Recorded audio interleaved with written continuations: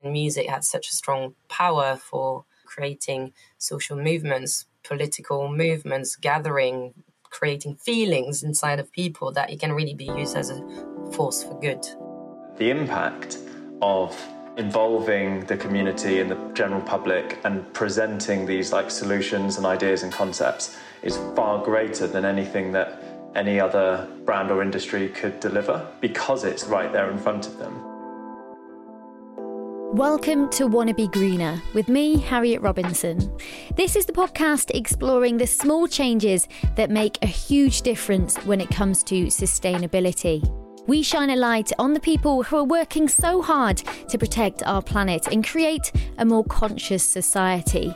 And it's Series 3. We got there. It's been a little while. We covered a bunch of topics in the past couple of series, from litter picking to eco-anxiety to fashion, and all my guests have been so incredible, but I can't wait for you to get stuck into the next few episodes.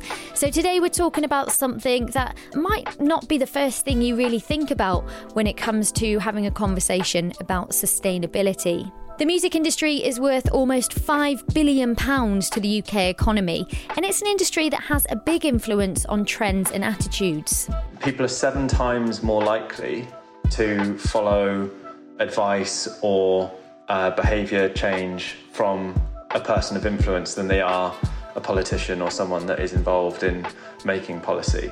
From the plastic cups at gigs and festivals, to the flights taken by touring artists, to the plastic used to create vinyl, it all adds up.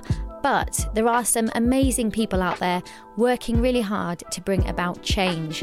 So joining me today are 2 of those people who are doing some really ambitious stuff to change the music and events industries. Ross Patel runs Whole Entertainment, which works with artists around the UK, offering management and label services. The company makes huge efforts to reduce its own environmental impact, as well as that of its clients, including working to get climate commitments into artist contracts. Ross has also taken some personal steps to try to influence the music industry as a whole, sitting on the Music Managers Forum, which is the world's largest membership of music managers, where they lead on all climate initiatives. Pauline Bourdon works with Team Love to make their UK and international festivals and events more sustainable, but also focusing on improving engagement from staff and festival goers, so that it's a kind of mutual goal that everyone is working towards. She's the founder of Soliphilia, a company dedicated to helping musicians have a positive impact on the planet, and she's also a college lecturer teaching the next generation of events managers to have sustainability values embedded in their plans rather than as an afterthought, as is often the case. We talk about what the biggest problems are within the music industry, why it has a unique advantage in its efforts to bring about change, and of course what we can all do to help it along. So, as people working primarily in music and events, I wanted to know first what it was that inspired Pauline and Ross to start focusing so heavily on sustainability and climate action.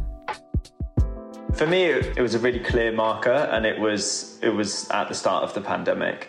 And the reason for that is that I feel like I've always kind of lived my own life with that level of sort of conscious awareness around climate issues and social issues, and I try and kind of do my best where I can. But as a company, because it was at the time only 4 years in, for the management company, I just hadn't had the time or the space to do it. And actually, one of the things that the pandemic gave us, even though we were still very, very busy, it gave me the space to kind of sit down and look at our business practices and develop some more kind of creative ways of integrating climate action into what we do. And I just hadn't had that opportunity up until that point.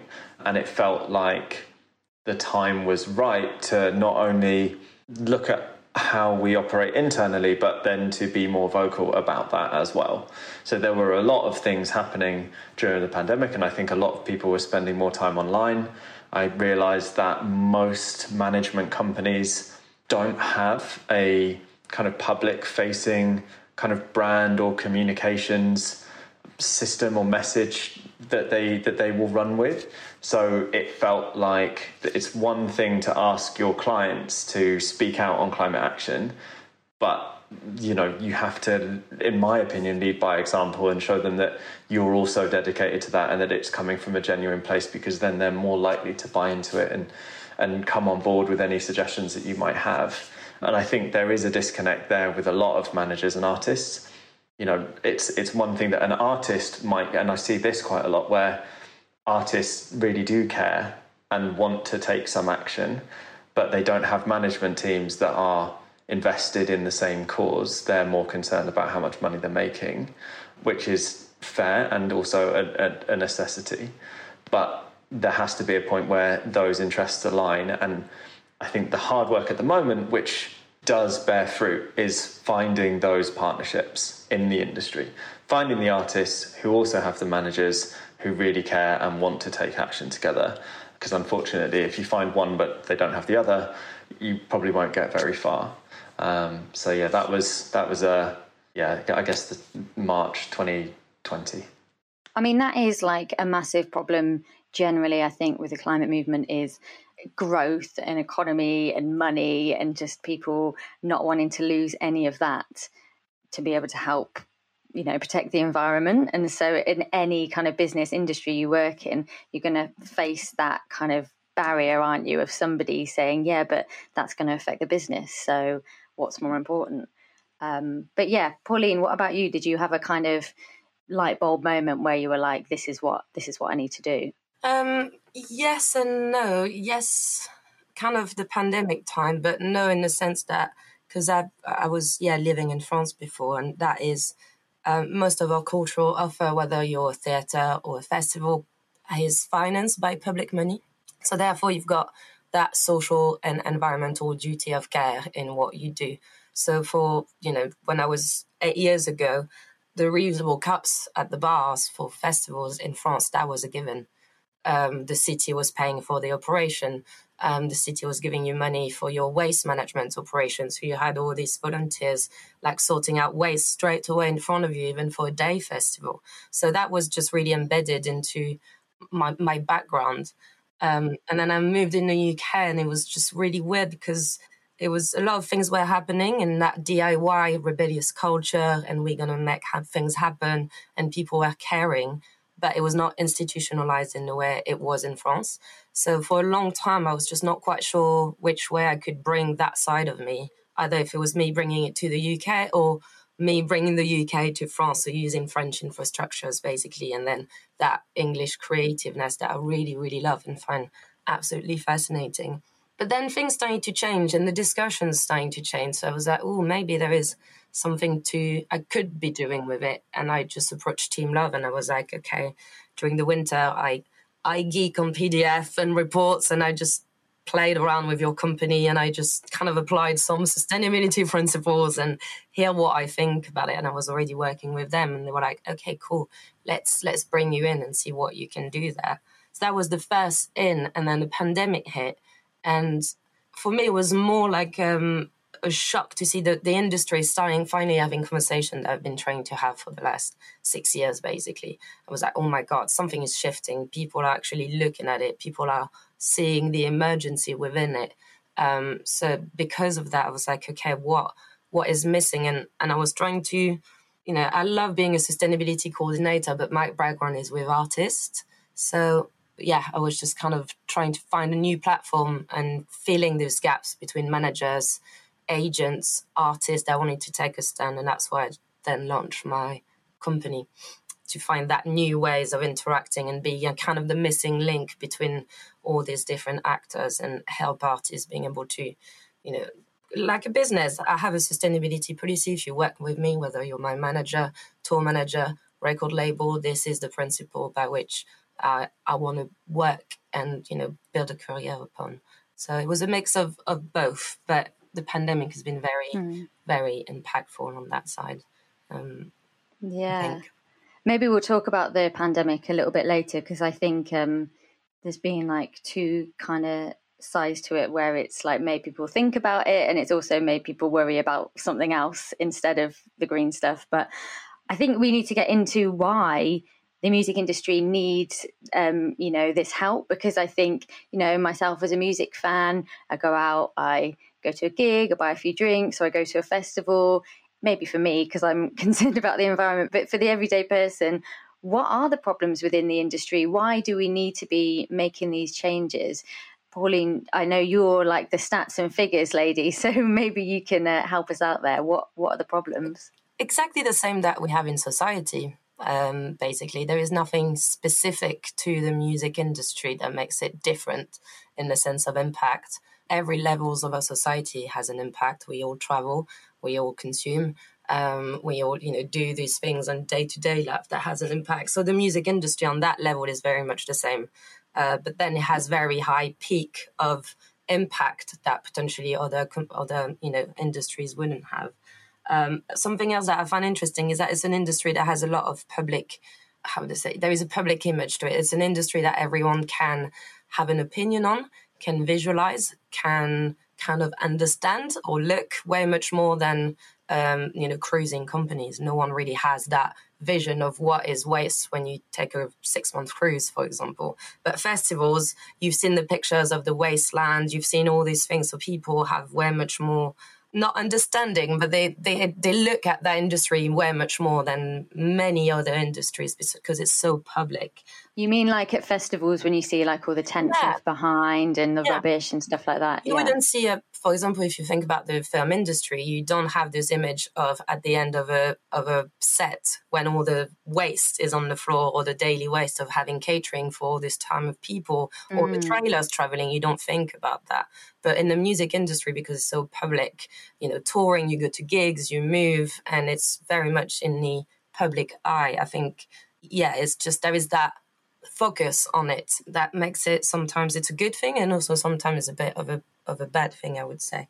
But we have, through the specificity of traveling for artists, for example, there is definitely very big impact. There is some data that I've pulled out from the amazing Clean Scene report, which is a report that they've done called Last Night a DJ Took a Flight, and it's amazing. And they kind of looked at the top 1,000 DJs on Resident Advisors. They looked at their tour and just calculated how much, air miles it was, how much emissions. So it is advised that people kind of have, in terms of emission, 2 tons of CO2 per year. That's the average for someone living their life normally, traveling and, consuming. A DJ is about 35 ton of CO2 emissions per year. But then again, you find the discrepancies with the top and the bottom, which is the bottom 100 DJs. Actually, it's only 3.3 tons on average a year. The top 100 DJs, therefore, at 88 tons of CO2 in average. So it's a bit like the thing you said with it being like society, I suppose like the rich and famous people are flying their private jets and using loads of emissions, and the everyday person, not so much. It's going to drive a splitter from cruise show to show, maybe take, smaller trips between Europe, which have more people in, so therefore there is less impact than jet setting. So you find exactly the same issues within our industry that you find in society, which makes it even more interesting, because then we can play around, we can test things on people. That's what I like to see at festival, is a bit like living labs, and music has such a strong power for creating social movements, political movements, gathering, creating feelings inside of people that it can really be used as a force for good. Yeah, I saw, I don't know if you were involved in this, but at Boomtown this year, there was like a rave up cleanup, wasn't there? So they were getting all of the people, they did like 2 hours or an hour every day playing like really loud music and trying to get people to clean up. I don't know if you were part of that, but do you know if it was kind of successful and that people were actually getting involved with it? Yeah, I wasn't part of it. I was in the Artist Welcome at Boomtown, but I know a lot of people were shocked about the waste at Boomtown. I thought it was actually better than it has ever been. So that also to say, like, the difference of where we came from, which when it was a sea of waste everywhere, then now you could feel like it was at end of the weekend waste. It was not 5 days festival waste on site. That I could see on the different campsite leftovers. It was like, you could feel like it has been cleaned throughout the weekend, and it's probably like Saturday night, Sunday, Monday morning waste left over in the campsite. So that was quite good to see. I think you're right though. It's definitely more tangible for the general public. People don't have access to go and see how their fast fashion clothes are made. they're not visiting factories and seeing what kind of waste is produced there. They're not in industrial sites watching like toxic waste get dumped in rivers. So the idea and the concept of that is too foreign. Whereas when you're at a festival site and you can see rubbish, even though I think the global music industry emissions are like total 2% of all emissions in the world. And that, again, that disparity between, actually, that's quite a low number. For such a huge industry, it generates a very relatively small emissions amount. However, you're right in that the impact of involving the community and the general public and presenting these like solutions and ideas and concepts is far greater than anything that any other brand or industry could deliver, because it's right there in front of them. And I think there was another one that I looked up, and it's like people are 7 times more likely to follow advice or behaviour change from a person of influence than they are a politician or someone that is involved in making policy. So if you have the ability to platform artists who are interested in doing altruistic work or being outspoken on these issues, their fan base is 7 times more likely to agree with what they're doing and take action based on that. And that's a platform that no other industry really has. And I'm talking about the entertainment industry out wide and like culture, but other industries can't do that. They have to pay for that. Whereas with us, it can be very authentic. Power of art and gathering, isn't it? It's like that influence, and which we all know really well, that energy and synergy that can happen, whether you're on a festival site, whether you're at the theatre, whether you're at the cinema, like all this different form of art can create something inside of you that could be really powerful to shift mentality. I saw a photo of you the other day, Pauline, with Gardner, the artist who some people might know, and he'd won like some kind of sustainability award, right? Yeah. Can you tell us a little bit about that? Yeah, he got, so I've worked with Gardner on creating a green rider for his tour, summer tour. And then at Nostock, they were having a Greenest Artist Award. And then that he got it with the work that we did together. So that was a really nice boost for me, actually. It felt at the right time when I think I was just going a bit low, and I was like, okay, again, I'm not alone, and someone is looking at this, and people are looking at it. And what was even better was the reaction online. That made me feel like really touched me, because there is so many bias on different genre of music. Who is going to be the most enlightened crowd, and who is going to be able to access these type of topics? And Ghana's crowd is really, some of them not always really young, but different type of music than electronic music, for example, where we've seen this discussion happen.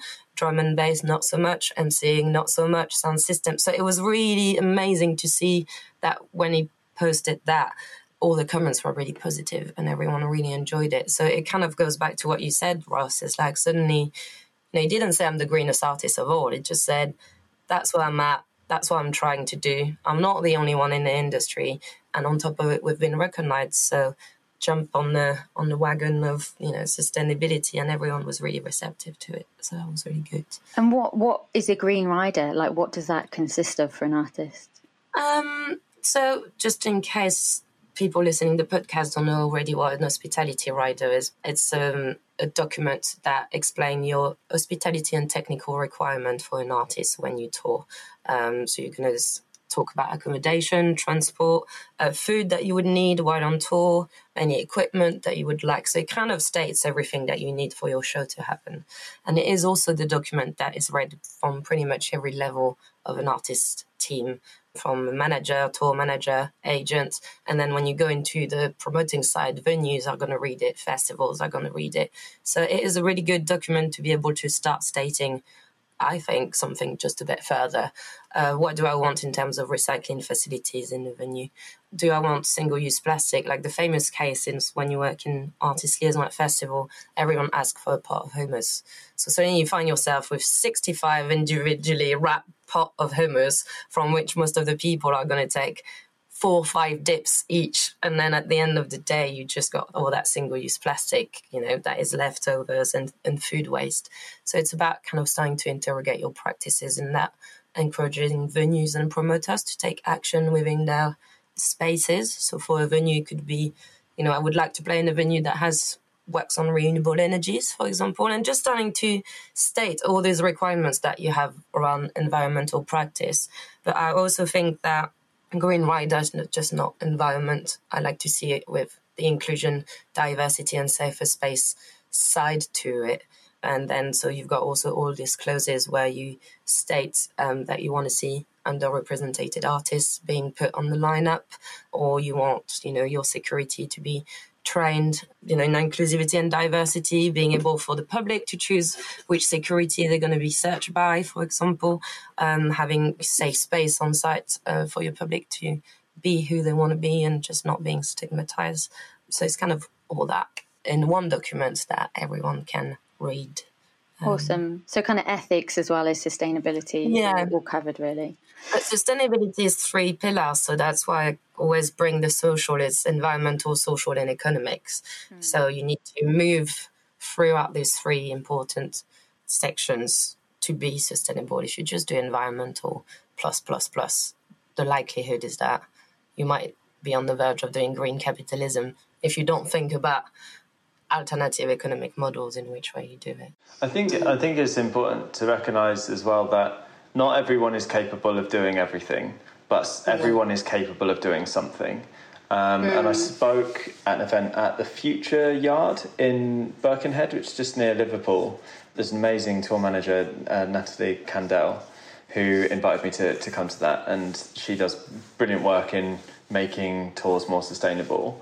And the venue was a brilliant example of all of the various steps that they'd taken to really assess the way that they operate. And the whole thing was carbon negative.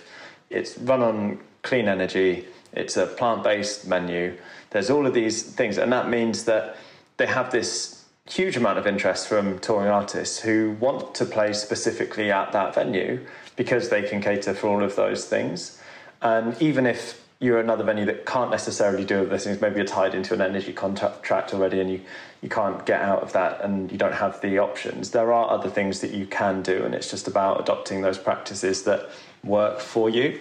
But absolutely, having Green Riders helps draw attention to that and lets everyone in the team know that there is interest for that change. And I think that's the really important thing, is that you have to signal the desire for that change and create some urgency around it, or else people will lose, time over making that decision.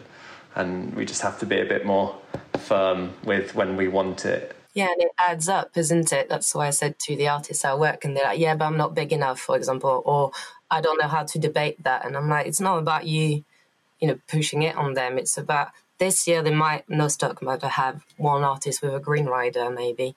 Next year, they're going to have 7. The year after, they're going to have 25. So it's like the more people are doing it, and then people will end up by changing their practices, because every single individual action adds up if it can be communicated properly. And that's where the power of it comes in place to be able to do that. Sounds very French revolutionary, but yeah, it's like 1 + 1 + 1 + 1, then you get the system to change. That's very much how I see it. No, 100%. Yeah, all about small steps. That's what I think anyway. Ross, I was just going to ask you, you work very directly with artists as, running a management company.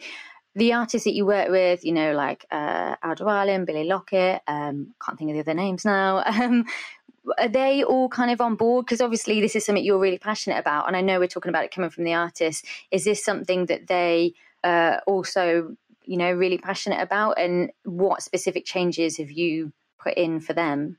I think the 2 that you mentioned, Elder Island and Billy, they were very receptive to integrating, some changes into how they run their business at a cost to them, very admirably.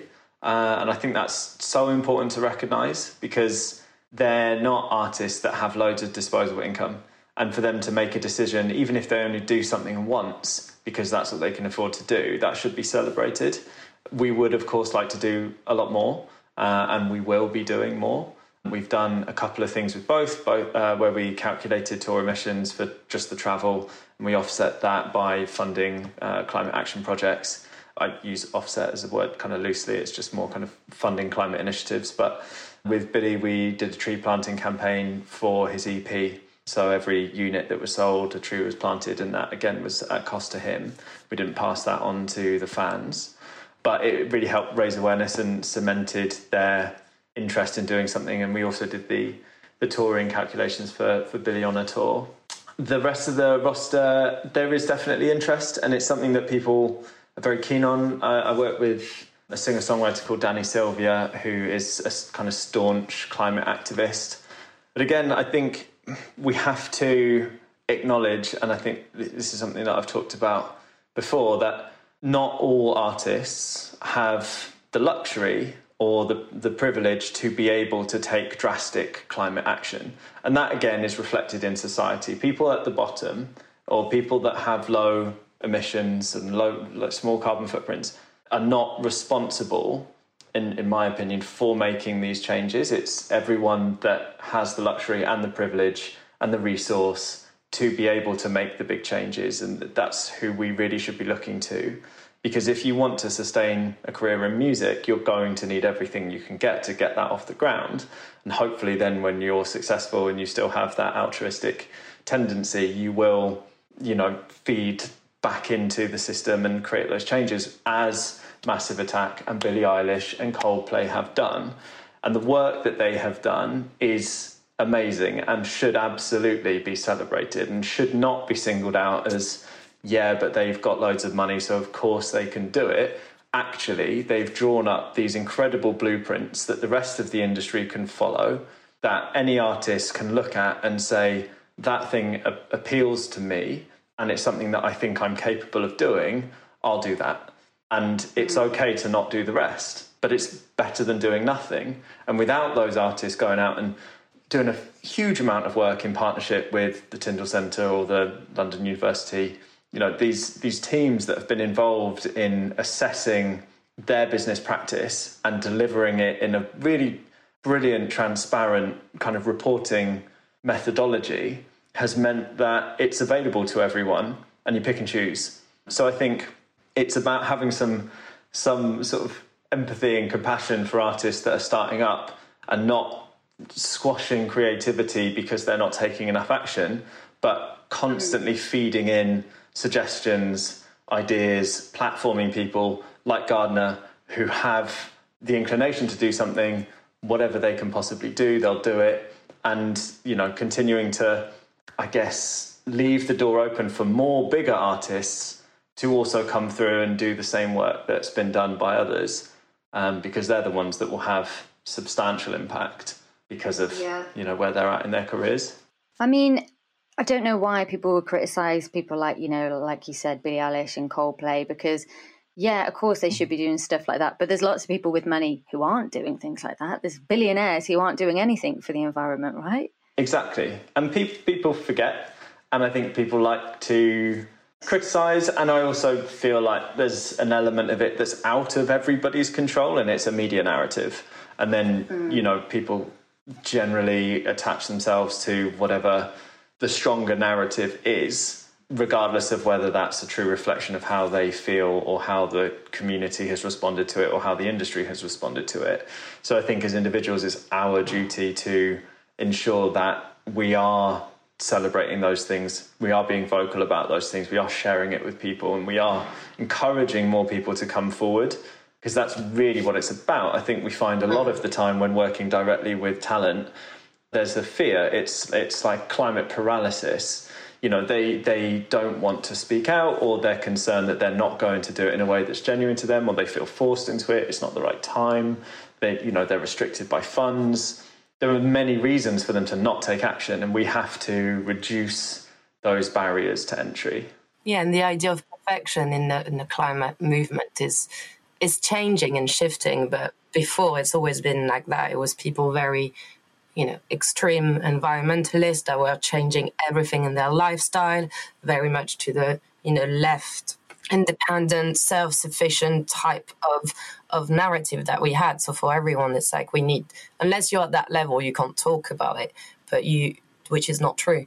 We all live in a capitalist system that makes it so hard to do the right choices constantly. So it's like, I think the idea of privilege was really well said, Ross. It's like, where I'm at, what privilege do I have that can make these changes easy? And if it is, then I should make them in order for other people to not have to make them, because it's really hard. And also the idea that, people who have low incomes aren't sustainable.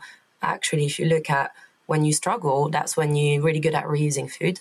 That's when you're really creative at storing, things that you need on daily. That's when you can't afford to take your cut. So again, there is different narrative that has been always portrayed that, which is really good, are changing now on that idea that we can all do what we can where we at and then build upon. Yeah, I relate to that a lot with festivals and my own personal relationship to it, really. It's like sometimes I've been worse since I've worked in sustainability on my own practice, because I work so much on these bigger changes. So then my brain doesn't have the space to take the time to make these daily choices of preparing my food 3 days ahead. Like, there is a lot of things that comes into people's mind. And something that I find quite fascinating with climate is it's so hard to comprehend. It's such a hard psychological process and mental health process and grieving to be able to host the scope of what is going on, is that people deflect it really easily. It's easy to say, I'm not going to recycle because blah, blah, blah is not good. But then you would never say that about human rights. You would never say, why would bother with women's rights in the UK when other countries don't have it? That would be unacceptable. You wouldn't say that with racism either. So it's just really interesting how environmentalism can, quite a lot be, if no one does the big things, then I won't do it. Then in other movements today, it's unacceptable to think that you wouldn't proactively be anti-racist or feminist or fighting for these things, even if others don't do it. So I like to bring sometimes that. I'm like, why can't you do it on the environmental action that you can so strongly do on other values and important systemic change? And a lot of time people are like, oh yeah, you're right. I sound a bit stupid saying that. I definitely find with the climate issue that it is more complex than some of those other issues, and it is complex because it affects people in different ways. And when you look at it globally, and I think we always have to take a global intersectional view of how it's impacting people and what people are capable of. And I think the idea of privilege, I think there's some reframing that needs to be done there. I think a lot of people, especially those that have it, view it as something that's often derogatory, or they're offended if you tell them that they're privileged, when actually we should take ownership of the privileges that we all have individually. Mine will be different to yours, ours will be different to people in other countries and different, environments that they live in, even in this country. And it's about celebrating those privileges, taking ownership of them and using them, because actually I think that they're very positive things. And with those privileges come opportunities that we can take for having altruistic change. Or for creating altruistic change and nurturing that. And I think that the more we kind of acknowledge that and are not scared of having privilege, but actually how we can use it, the quicker we can see change happen. I mean, I'd like to think that after, the recent heat wave, people are kind of thinking about how it affects them a little bit more anyway. I don't know if they are, but I wonder whether what you were just saying, Pauline, about like, it's not happening here kind of thing. I think there is a little bit of that with sustainability. We live in the UK, which is quite a privilege. Lots of things don't really affect us. Like even, climate change at the moment isn't really affecting us that badly. If we drop litter on the floor, somebody else picks it up. If we use a bit of plastic, we just throw it in the recycling or the bin and we never think about it again. Whereas in lots of other places in the world, it is directly affecting them.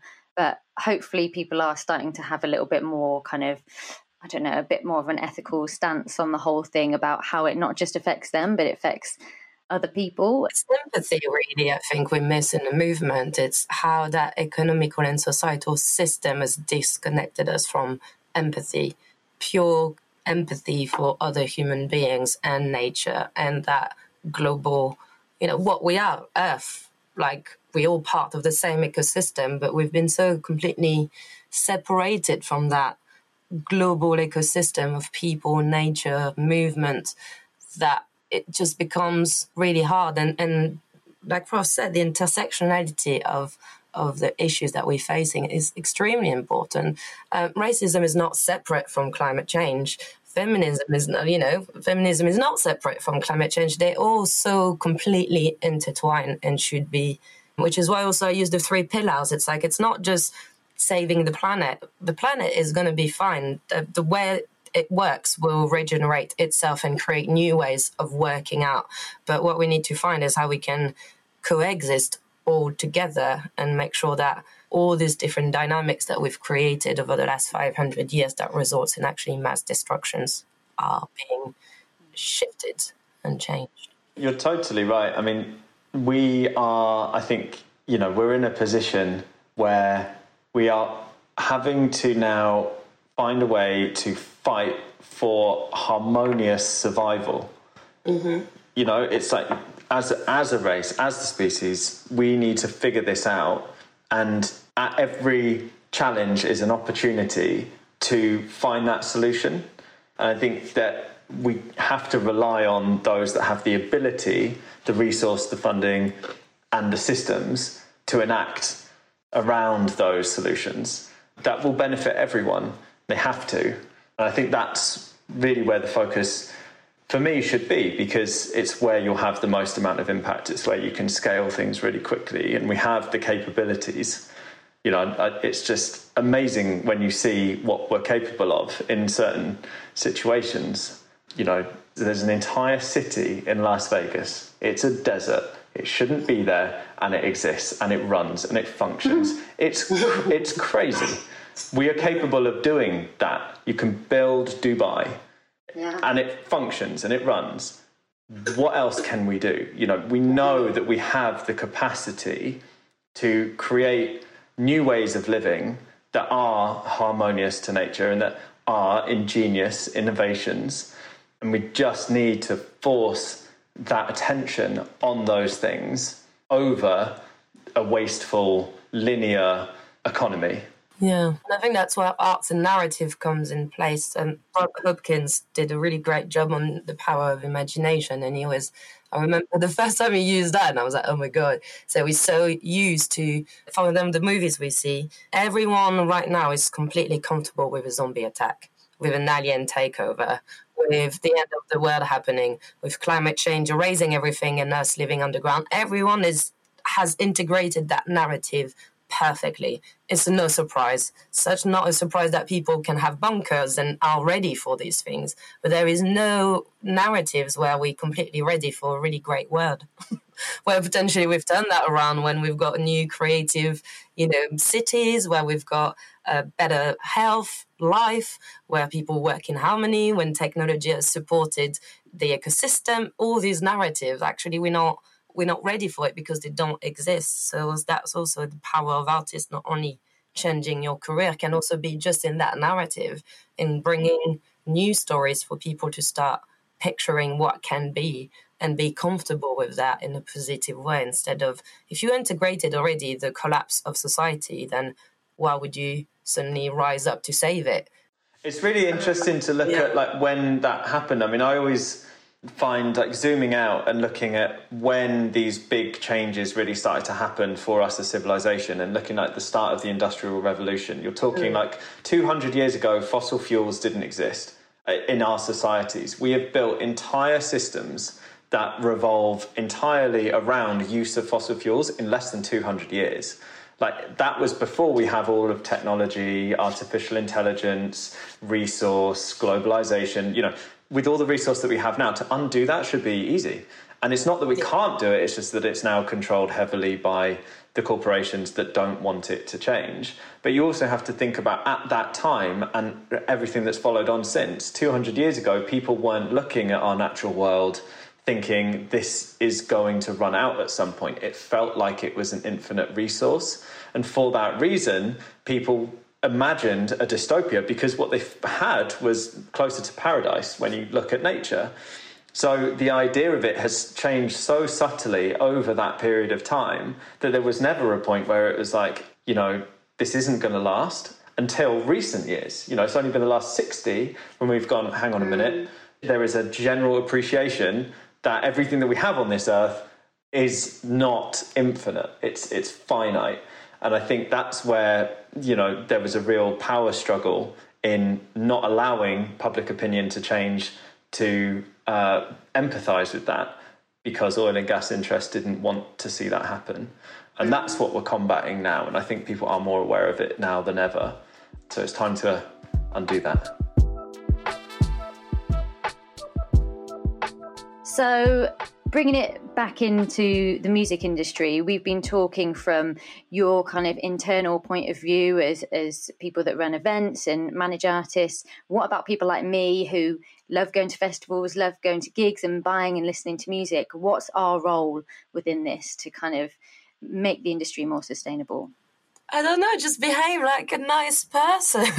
I think it's my main thing. Like, I'm not joking. I think it just really comes down to that. It's just be nice. Just think about your environment. Like, I see people, especially with waste, doing things that, and I'm just like, in which world would you do that at your home? You wouldn't throw your trash on the floor at home. You wouldn't be in your garden and just leave your meal on the floor and just walk off to your bedroom. That is impossible. So just keep these practices that you have at home of just, for example, putting, your waste in the bin, and be kind with others and be open to these things. And I think the main thing, especially for festivals and bigger gigs, is travels. 80% of a festival carbon footprint comes from audience travel, which is quite significant. So thinking about, maybe car sharing, taking the bus. But again, I feel when we talk about privilege, again, we're going back to that, how easy these steps are to take on your day-to-day life when you're working and you need to, that's your only holidays and you want to get there quick. But ultimately, they are very strong steps that you can take of just don't drive alone. Bring at least one or two friends in your vehicle when you drive to a festival. If you can take the train, even better.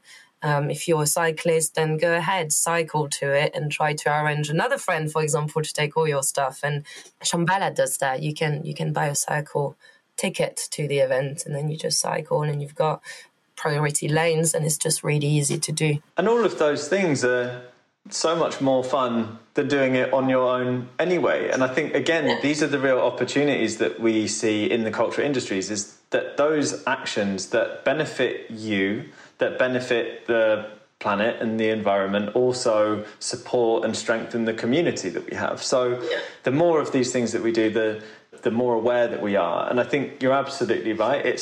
There are no differences in or out of the music industry. It's all about what we do as individuals, full stop. And there are loads of amazing resources out there. There's like Count Us In that has like really easy to take steps, how you manage your money if you're fortunate enough to have savings, where those savings are kept, if you're investing it, impact investing only.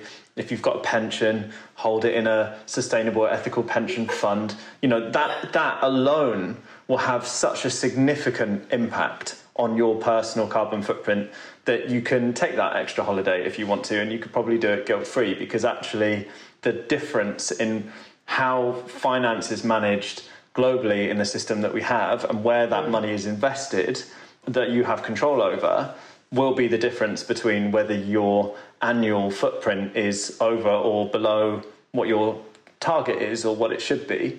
And just being conscious. I always find it really interesting that when the term woke started getting thrown around, that again, it was like derogatory, and that somehow being a conscious, aware, kind and like friendly person was now a bad thing. And it's it's like,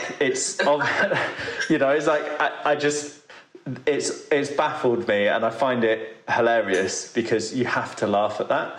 But that is what we have to foster, is compassion, both for ourselves and for other people. And that will lead us into a much better place than we're in today if more people can do that. And the only way you can do it is by living that.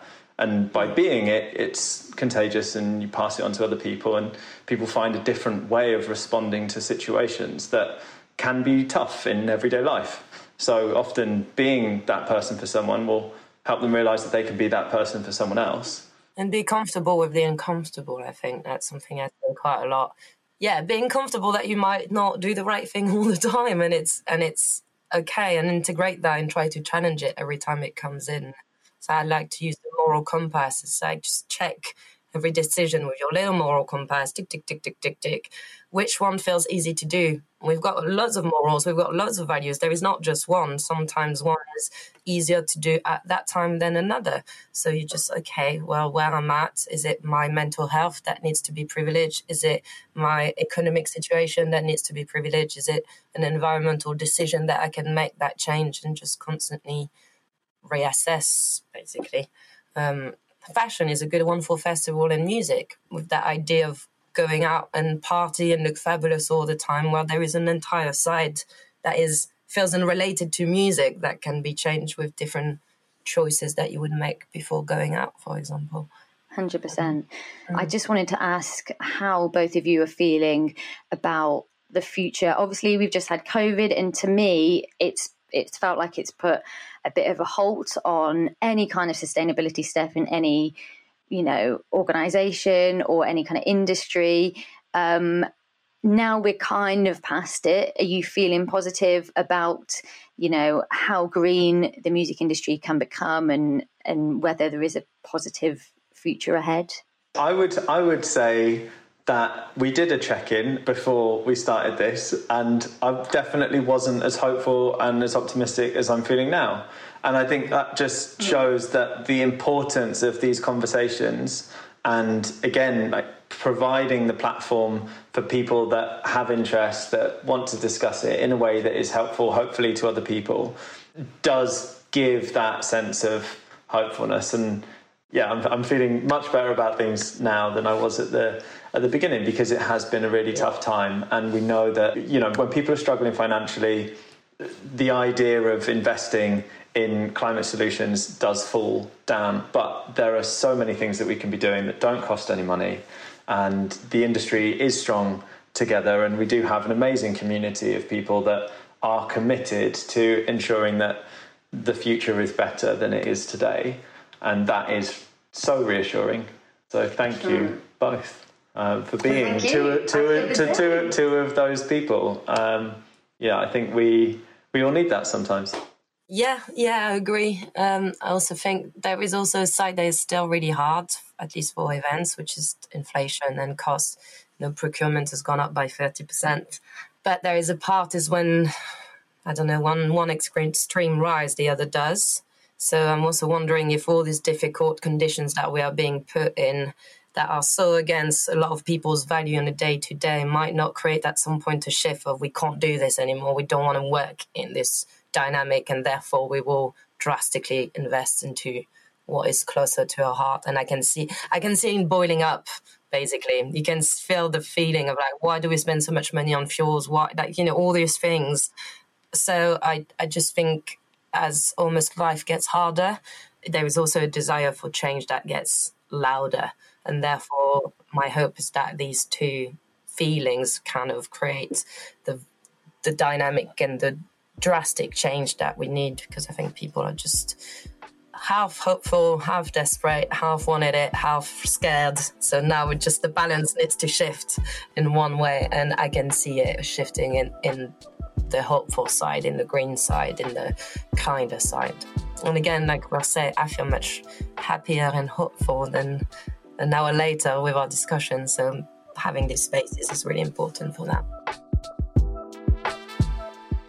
Thank you so much to my guests, Ross Patel and Pauline Bourdon. It felt like a really empowering talk, and I think it's so important to hear these positive stories about people bringing about real change in their sector. And hopefully, whether you work in the industry or just enjoy live music, it's given you a bit of hope and some inspiration to make your own changes too. As always, here's a quick recap of some of the tips Ross and Pauline gave us, including a few they sent in to me afterwards. So Pauline said, just be a good person. And Ross said, be nice. They said sustainability is about wanting a better environment for everyone, right? So listen to other people, respect other people and the planet. Ross also said, woke is a compliment and should be celebrated. And they also said, accept you can't always do everything, but you can do much more than 90% of the rest of the Earth's population. Own that. Yes, I love that. Great advice. Pauline said, think about your travel. Can you cycle or car share to an event? Consider the fashion you wear to festivals and gigs. Can you support local and ethical companies using sustainable practices rather than picking fast fashion items you might only wear once or twice? Take a refillable water bottle and cup with you for drinks to gigs and festivals. Try to eat more vegetarian and vegan food while you're there. Make sure you know the correct bins. This is one I totally agree with too, because I feel like you go to a big festival and they've made so much effort to segregate the bins sometimes and people are just ignoring it. So I think that is a good one. Avoid glitter and instead use face paint or makeup. And then a big one she said was, be comfortable with the uncomfortable. Accept that you won't do everything right every time. And an important one everyone agreed with was think about your privileges and how you can use them, and don't expect everyone to have the same options available to them. And lastly, I guess, if you do hear of an artist like Gardner, who we were talking about earlier, receiving a green accolade, or a management company like Ross's doing so much to bring about change, support them, show them that you love what they're doing, send them a message and just tell them how great it is. And hopefully it will encourage others to do the same thing. Thank you so much for listening to Wanna Be Greener. On the next episode, I'll be speaking with the amazing author, podcaster and blogger Jen Gale, known for her blog Sustainablish. We'll be talking about her family's plan to buy nothing new for a whole year, which I'm sure you heard about. She did it 10 years ago and she's revisited it again this year. So she'll bring tons of tips for those of us wanting to reduce our consumption and enjoy living more sustainably, but in a way that works for us. Please do hit subscribe and leave a review. I'd love to know what you thought of today's episode, and I'll see you next time. Bye!